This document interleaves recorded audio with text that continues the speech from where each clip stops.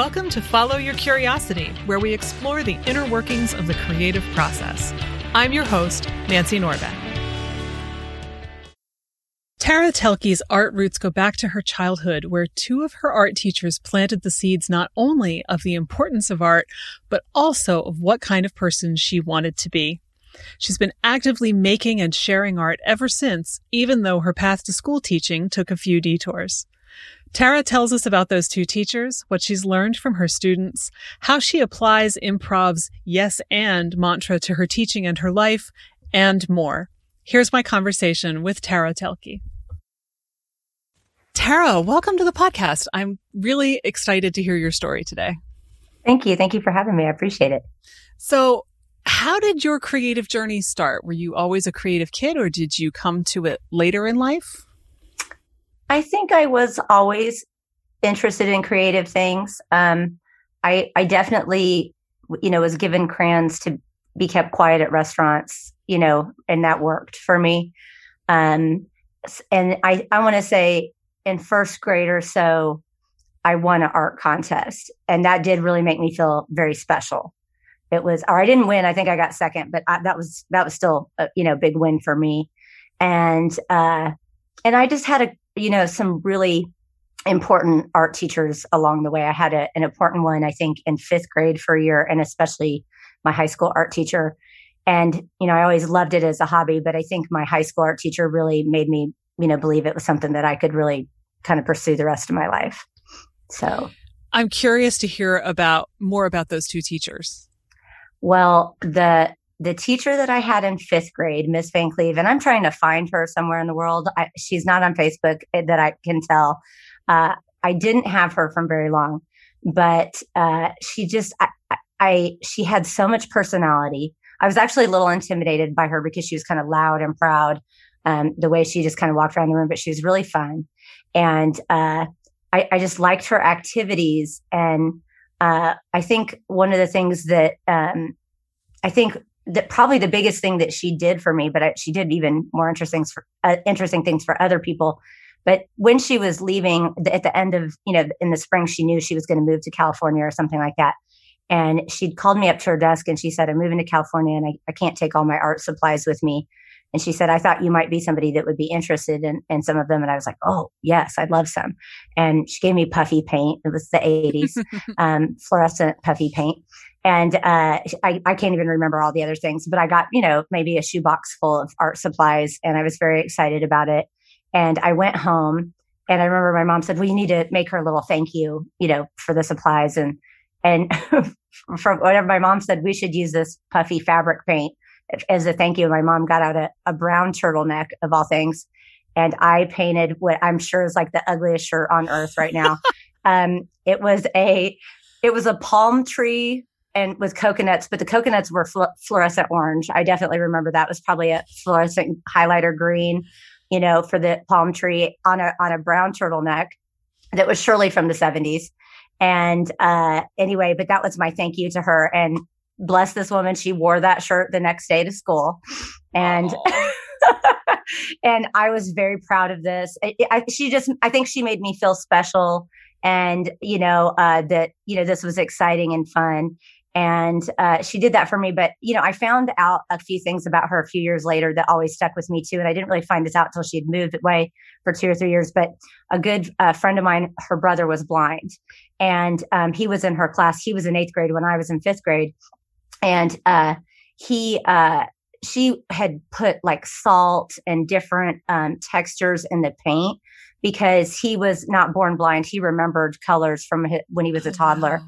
And so he could, he knew the sky was supposed to be blue or the grass was green, things like that. And so she had done, she'd gone just above and beyond to give him like a visual art experience, which I just thought was really amazing. And then rumor was that she ended up working for an art school for the blind in California. But this is all, I've tried to find her and I don't know what her story is. But just, I think knowing those things about her just kind of stuck with me. And then I had just an absolutely phenomenal art teacher in high school, Daniel Weiss, a really big mentor for me. I had him my sophomore, junior, and senior year. I think my senior year, I didn't need too many more credits to graduate. And I think I signed up for 5 classes my spring semester, my senior year. And then of course he got a student teacher. But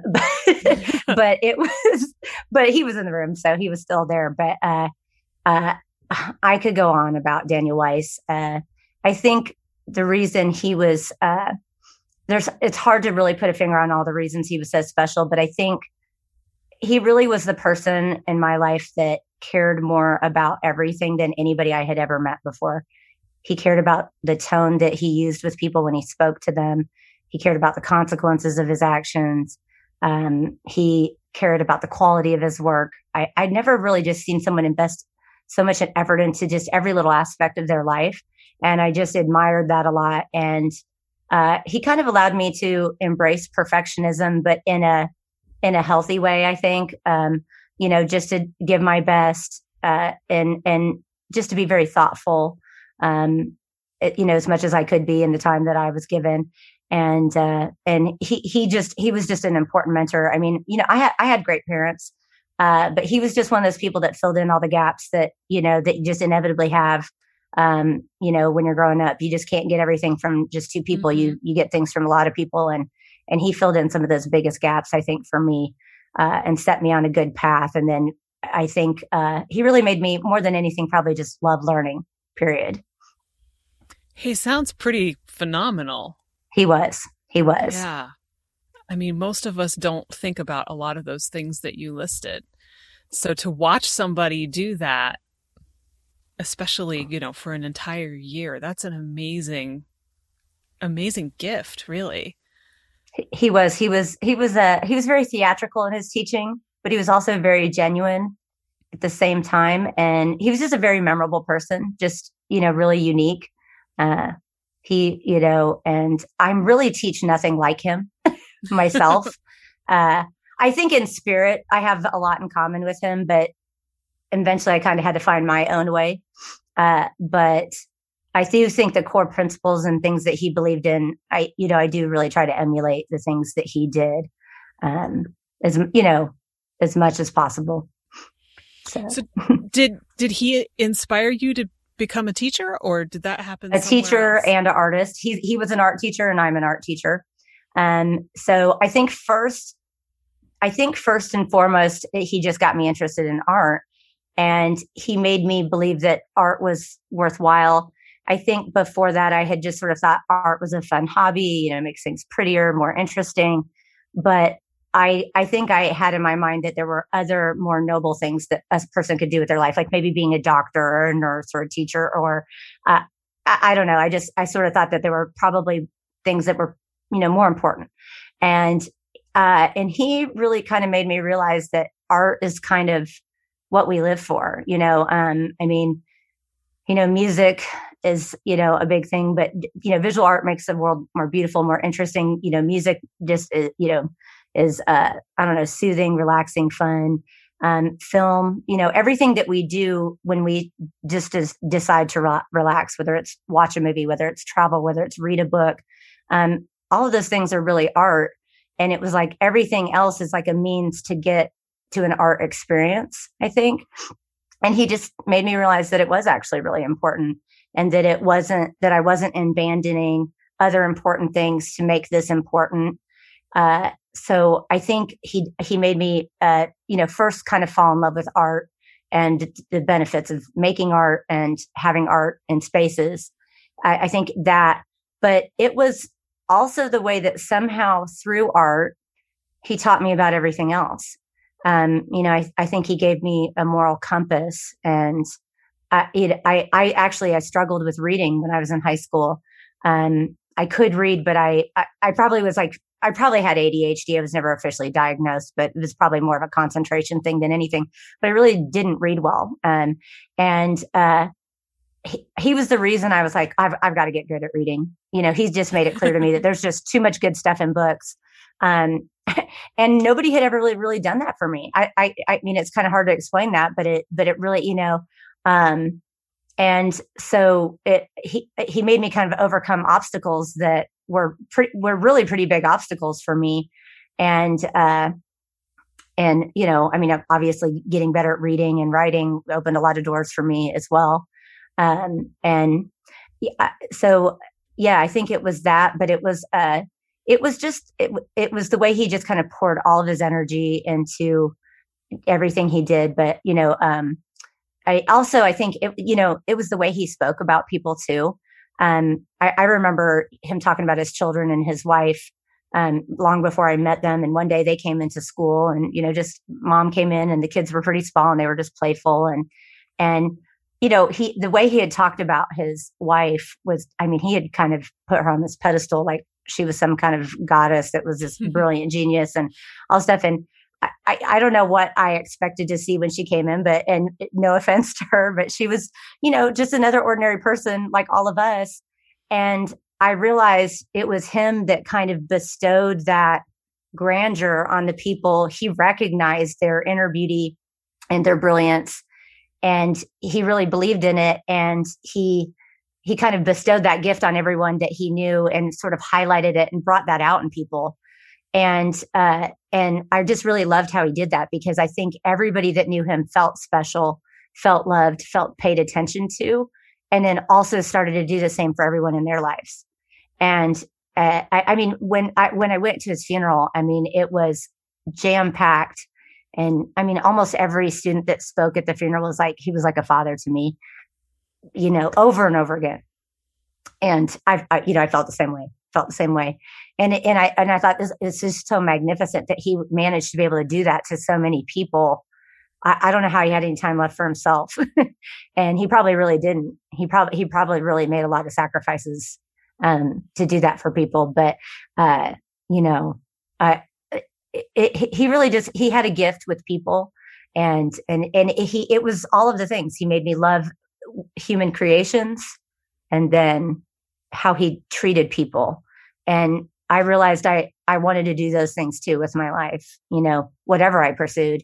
And after a while, I thought, I feel like I don't even know how to do it any other way, but the same way he did it as an art teacher. And it took me a while, because I was absolutely sure that I would never be anything like him. And I'm still not. I remember I had been teaching, I mean, now I've been teaching 20 some years, but this was only like 6 or 7 years ago. And I just had a really good lesson. I mean, I don't know why everything came together. The kids were engaged and kind of just felt like my words came together well. And at the end of the lesson, I thought, oh my gosh, I just had my first class as good as Mr. Weiss's. And I had been teaching, I'd been teaching for 13 to 15 years at this point, but I was like, I think I just had a Weiss moment. That's really how I felt about it. And then I started to just kind of feel like I had more moments that were, maybe not like his or anything like that. But I was like, that was a really valuable moment. That went well. I need to do that again, and things like that. But I was definitely afraid of teaching for a long time, because I just knew that I would not be as effective as him. And I wasn't for a long time. But as I've honed my craft, and sometimes I'm effective now. So I'm sure it's more than sometimes. Sometimes even more than once in a week. But yes. Well, I wonder now. I wish I could, talk to him again. And as a more experienced teacher, I would love to know what. I'm sure he had insecurities all the way through his career, too. But it'd be interesting to have a discussion with him again as a much older person. Yeah. And he'd probably be thrilled to hear what you've done. He would. He was supportive when I became a teacher. And in fact, I will say though, some of my very first assignments, I actually kind of submitted to him for his approval, and he had so many criticisms. He was so critical. And I totally took that advice though. I really did. I mean, it hurt a little bit, but I did. I definitely read everything that he said. And I do keep in touch a little bit with some of his siblings and things like that. And occasionally we just, through social media and things like that. And that's fun for me to at least keep in touch with his siblings, because he was just a really special person, That's abundantly clear. Amazing. Really amazing. So is that when you decided that you wanted to teach, or did it take a little while? Well, I think I did right at the beginning college decide to like, study an art education. Um, but then I kind of backed away from it and I stayed in all visual arts fields. I think for a minute I was like a printmaking major. I think I finished with a studio art degree, which actually did not leave me certified to teach. Um, and then, I got married and had a child at pretty young, like 23. And so I ended up kind of like, well, I had three children, but by the time I was 29 and, I sort of stayed home with the kids and I kind of worked little small odd jobs. And a lot of it would be like kind of preschool or elementary school, after school programs. And I would do arts and crafts and things like that. So I never really left it, but I was kind of just staying what I would say is on the outside periphery of that kind of career. I was in touch with, kids and I was doing art. But I wasn't, only maybe 6 to 10 hours a week or something like that. And then when the kids were elementary age, I started teaching elementary art and then I did middle school and then now I'm in high school. It was I didn't get certified until I was teaching middle school. I actually worked at a private school for a while because I wasn't certified.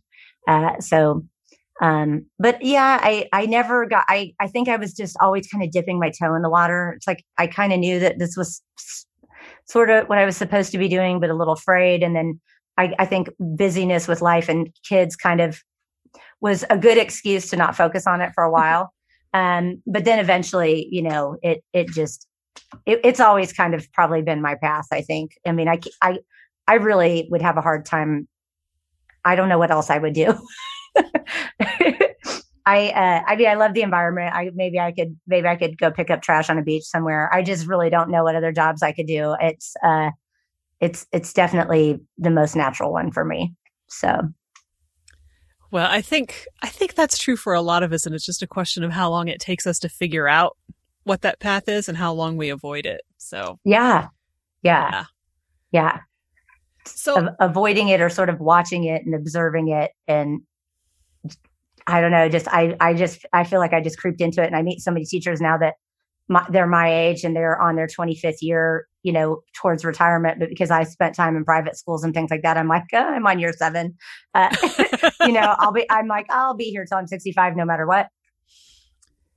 Yeah. But I'm glad. I'm a busybody and, I think until I feel a little bit maybe out of touch with just maybe, modern times or technology, I'll probably keep doing it. I am kind of cognizant that there is a time where you are a generation removed from maybe the kids and, that would be a better time to maybe be in administration and not teaching or something. But, as long as I feel like I can still kind of connect with the kids, I'll probably be in the classroom. So, well, and I think the interesting thing about a statement like that is that I think the longer you're in the classroom, the longer you connect with the kids. So it's been true for me. Yeah. Speaking of which, I always have found that I have learned at least as much from my students as I suspect they have learned from me. Absolutely. So I'm curious to know what kinds of things you've learned from your students over the years. Well, first of all, Mr. Weiss used to say that all the time. What have I learned from my students? Well, that's just, there's probably way too many things to list. I think the first thing I've learned is that how I treat them is way more important than what I treat them or what I teach them, how I teach them versus what I teach them. So it's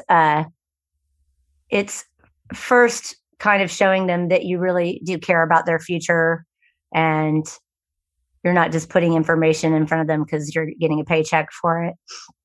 And so it really matters more that we kind of have positive relationships and positive experiences before we do anything else. So definitely learned that because any kind of missteps I've made where I've been hurtful, anything like that, they've just interfered with our ability to move forward, for sure. And you have to, if anytime you make a misstep, which is going to happen, you're going to be cranky someday. Things aren't going to come out right or whatever. You got to repair that. You got to repair that before you can even do anything. so one thing I say a lot to the kids, because if they're rude to me or if I'm rude to them, we just pause and I say to them, more important than our ability to read or count or anything is our ability to be, kind and to each other. And, I say to them too, no one's going to pay you to be disrespectful to them.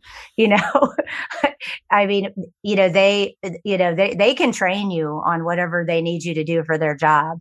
But they need you to be, kind to them, kind to their customers, kind to the fellow employees.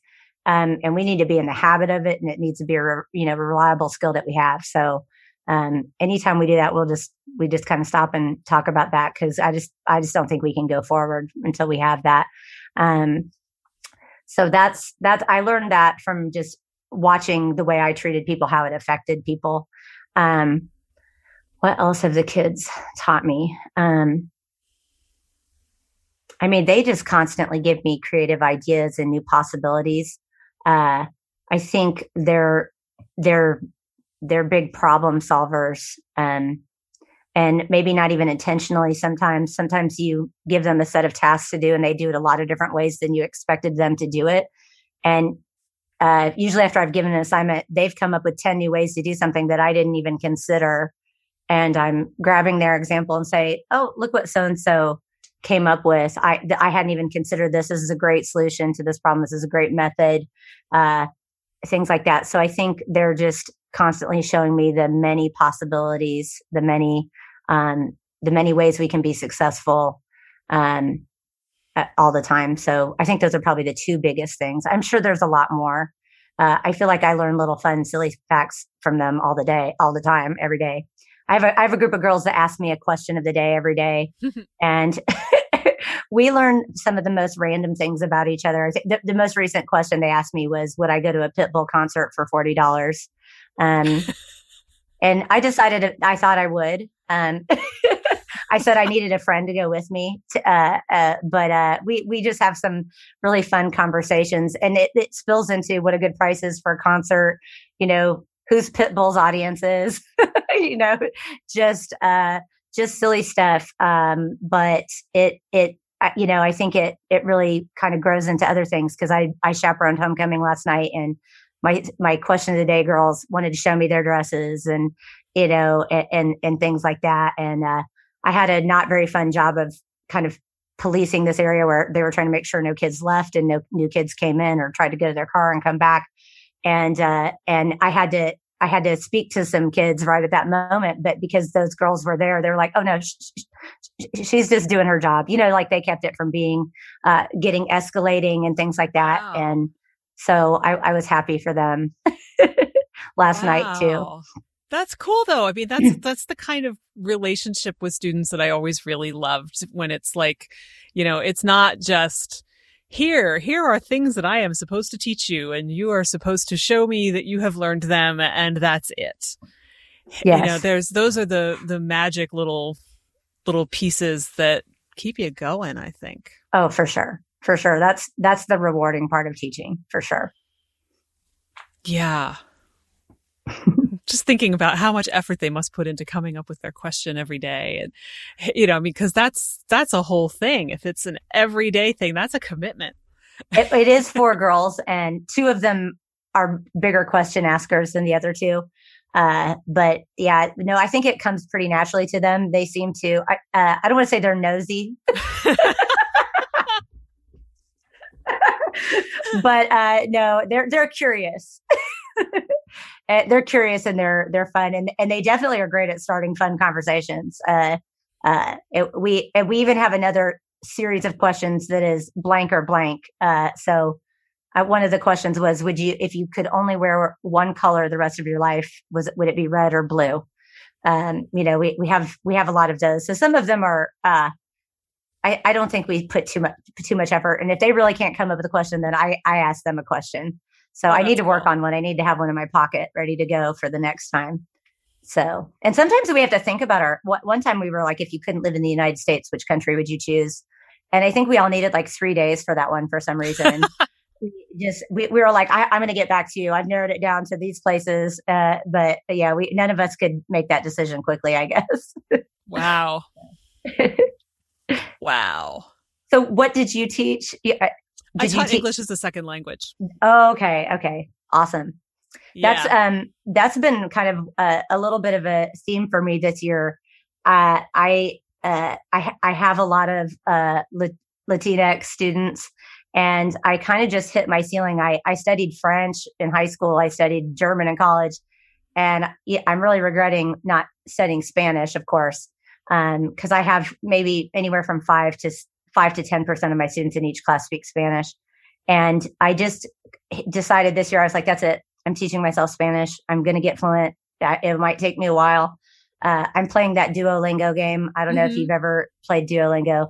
I play it pretty religiously, and I'm learning quite a bit from it, and it's been pretty helpful. But I got a student from Honduras maybe 2 months ago, and she had never ever heard English the day that she arrived. She'd gotten separated from her family. Oof. And I don't know the specifics because she couldn't even tell me the specifics if she wanted to. And she's been here about 2 months, and she's definitely picked up a lot already.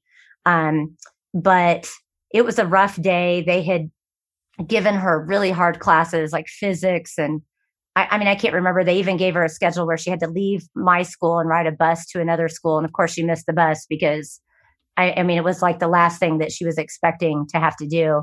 Sure. And, anyway, and at the end of the day, another student of mine that's fluent in Spanish told me that she saw her crying somewhere. And I just was like, I was frustrated that I couldn't even really say a few words of kindness to her. And I just kind of put my energy into rounding up other kids and I said, I'm not really supposed to tell you any of this, but I want you to know this about the student. Will you look out for her? Will you, help her? Will you introduce her to people? And they did, and they were awesome.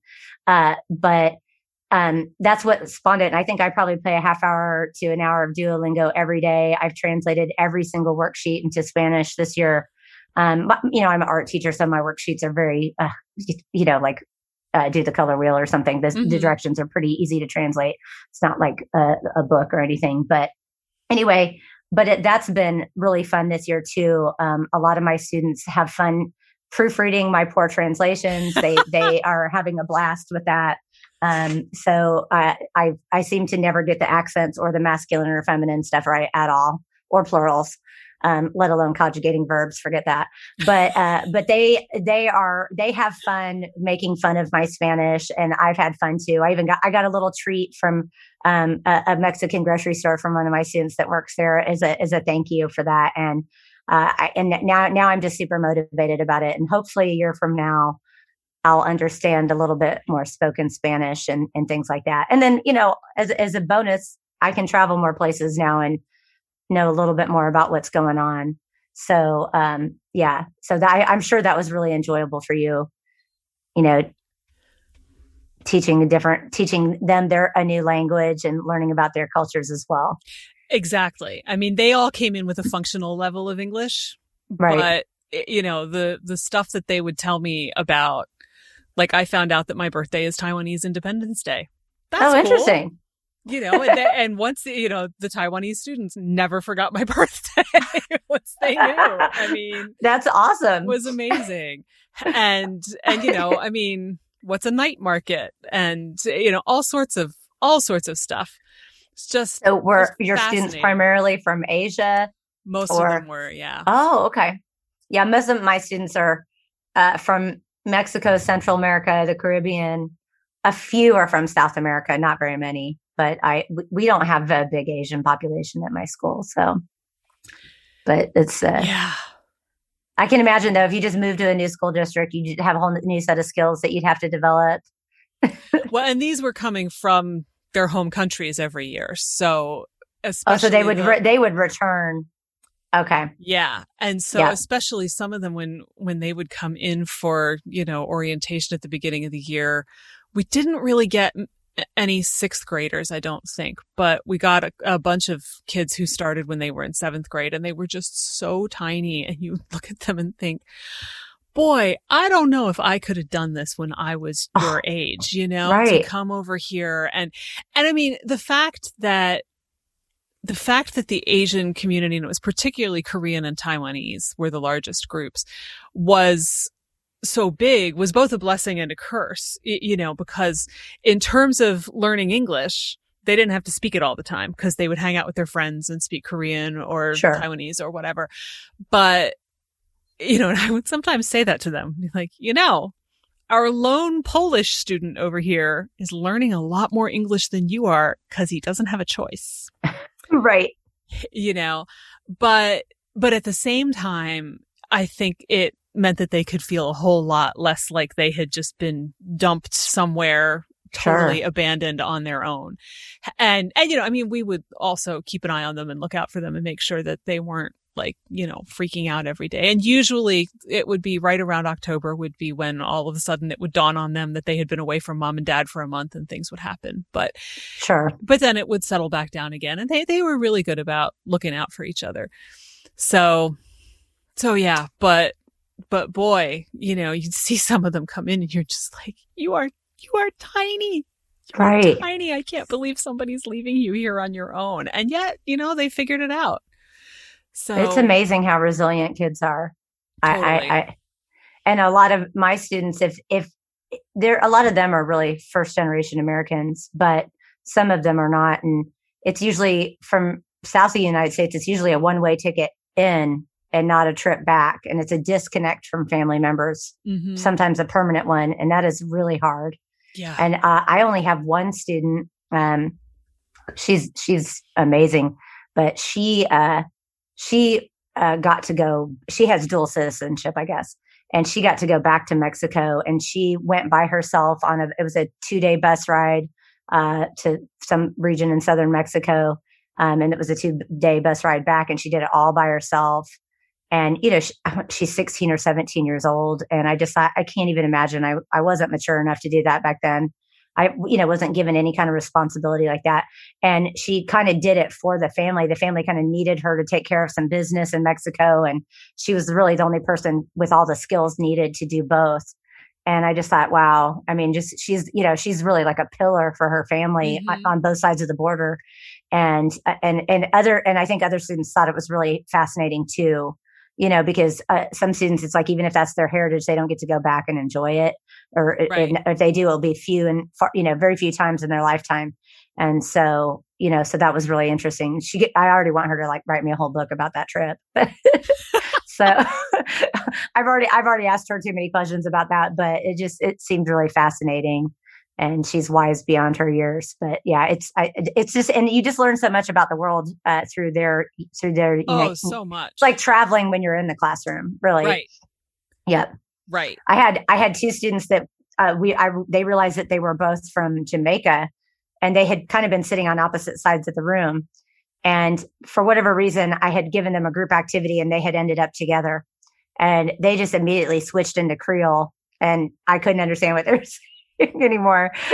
I was catching bits and pieces, but then it was fun because we just started asking them, what they thought of Jamaica and their experience in America. And like I said, it was like taking a trip, because, they would say, oh, crime is bad there. And I'm like, well, what do you mean? Like, is it scary to go to the ATM?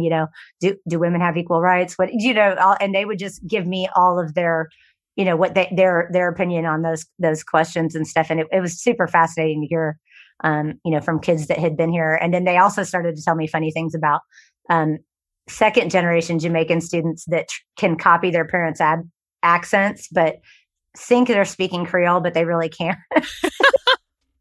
and they were just telling me funny things. And they're like, and there was another student in the room that was a first generation Jamaican or American, but his parents were Jamaican, and he did exactly that. He tried to talk to them in Creole, and they said, I said, well, how can you too? And they're like, well, we can just ask him basic questions. I'm like, what does he say when he skips class?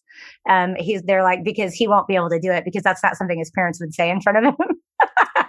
And so they did it. And ironically, the word for skipping class was skull, which sounds like school to me, but it's more like the word skull, I guess.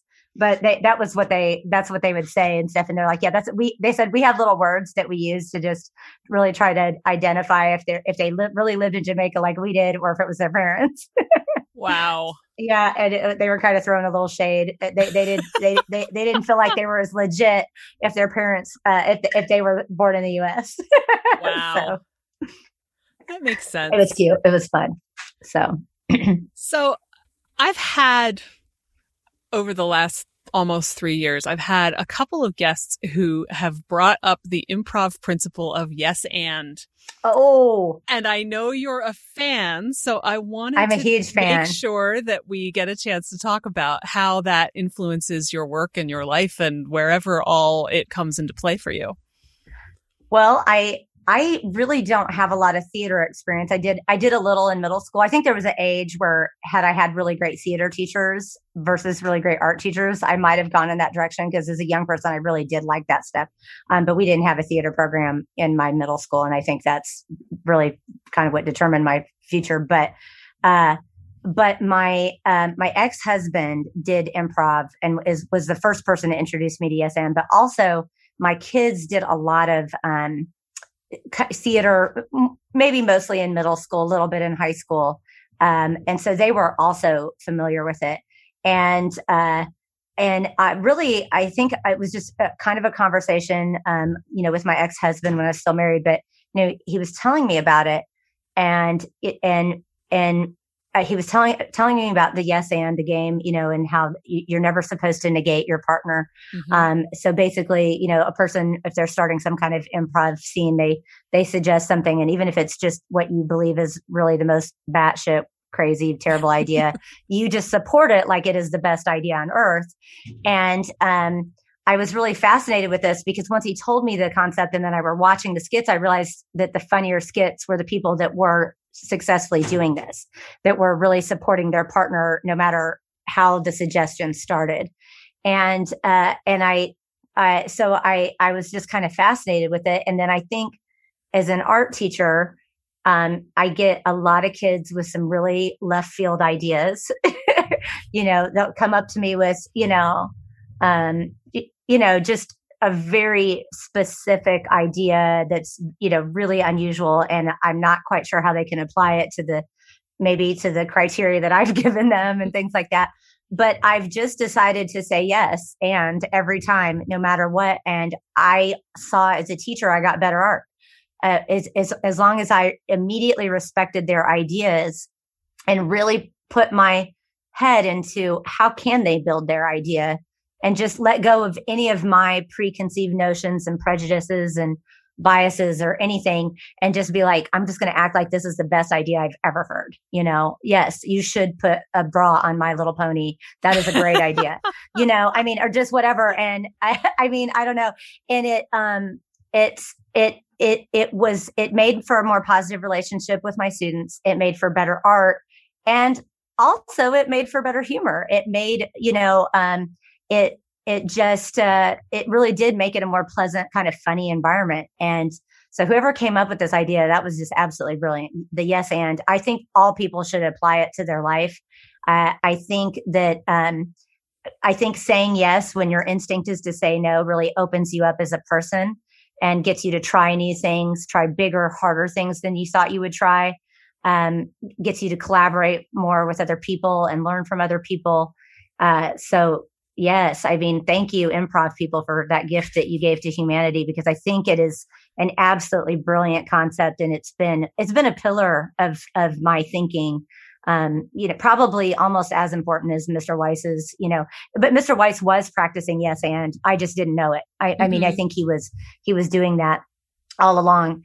And even to circle back to our Pitbull conversation, so somehow they asked this question. I went home later and realized Pitbull really was coming to concert in Atlanta, and it was not $40, it was $50 or something for a ticket, but it was kind of funny. And I was talking to my daughter, and I asked her the question, would you go see Pitbull for $50 in Atlanta? And she was kind of like, yeah, actually that sounds really fun. And we were kind of joking and really looking into tickets. We didn't buy any, but it was so funny because one of the questions of the day later on ended up being like, Miss Tilke, what are you doing over the break? And I said, well, Sunday I'm going to the Pitbull concert, and it was just silly, but one of the girls' eyes got really big because clearly she was planning on going. And she was like, you are? And I was like, I said, no, I'm not going to spoil your fun. I said, I just saw that he really was coming.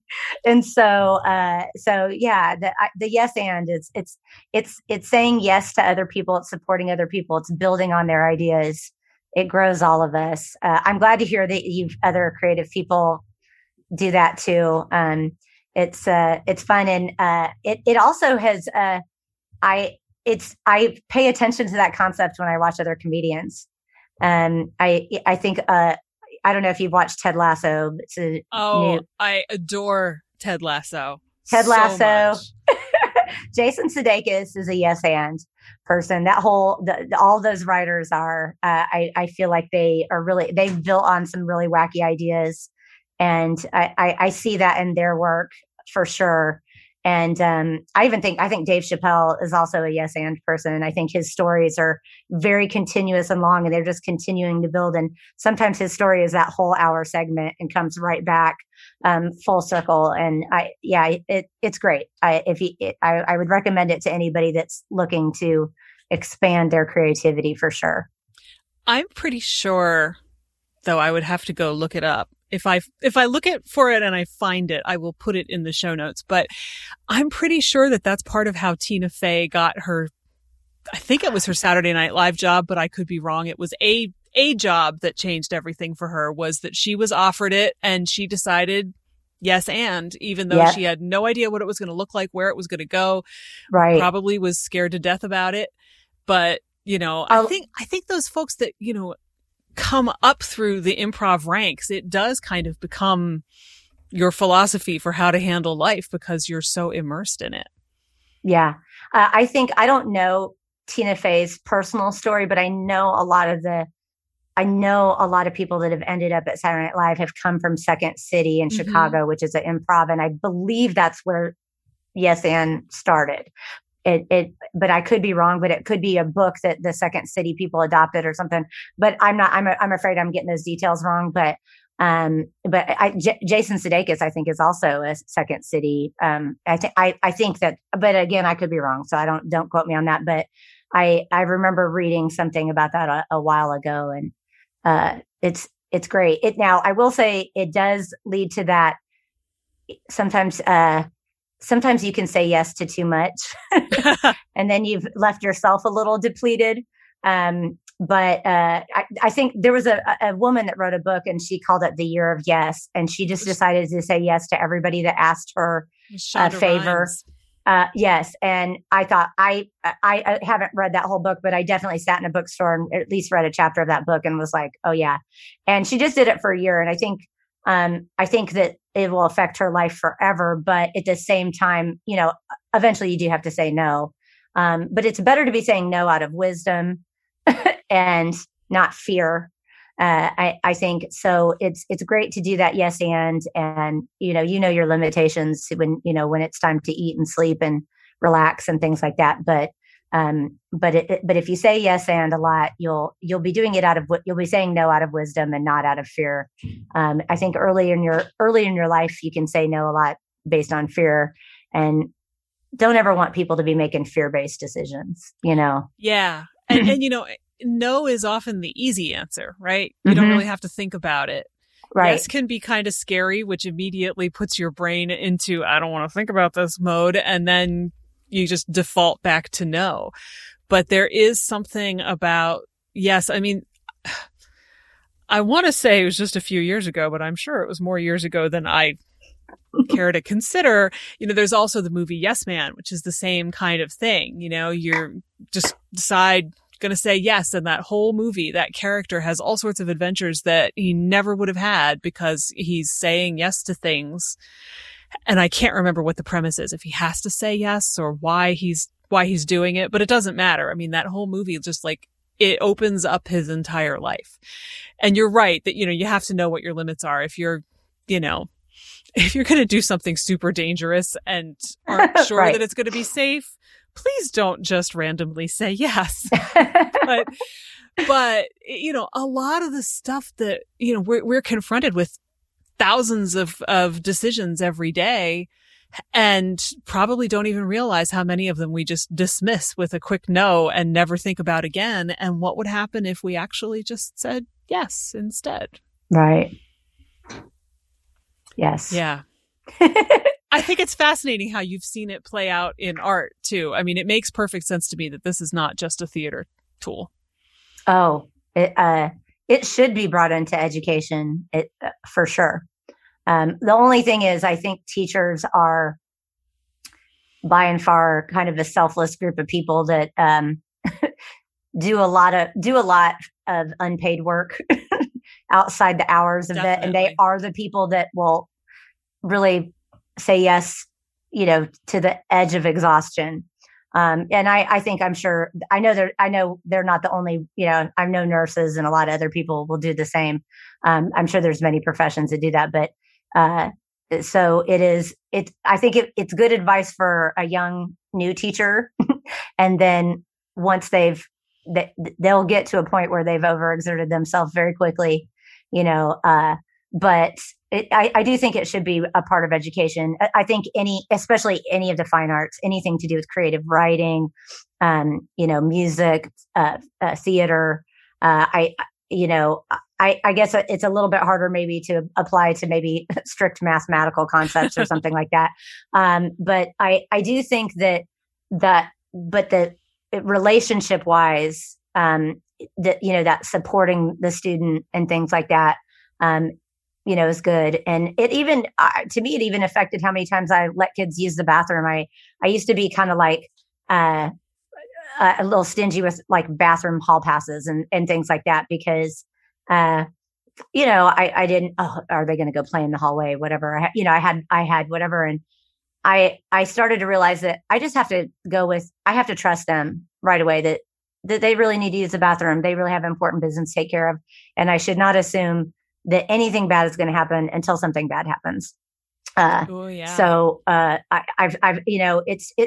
affects all those little decisions that you make. And sometimes the kid just appreciates you because you're the teacher that will always let them go to the bathroom because they always have to go to the bathroom or whatever. And that matters. I mean, because we have a lot of rules that we kind of have in place as educators. And, sometimes they're helpful and sometimes they're a little stifling for some of the kids as well.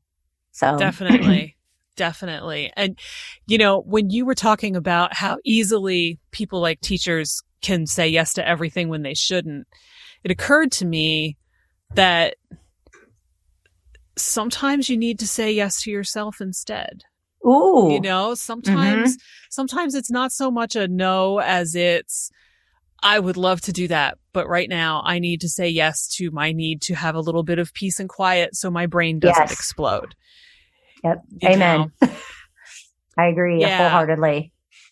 Because we do, we have this culture that says that we should do things for each other all the time, but that doesn't mean you should burn yourself out doing things for other people all the time. And some of us, ask me how I know, are more likely to do that than not do that. And so, yeah, you say yes to adventures and new experiences, but don't forget to say yes to yourself too. Mm-hmm. Yes. Yeah. So what are you working on these days as an artist, or what you want to teach next, or?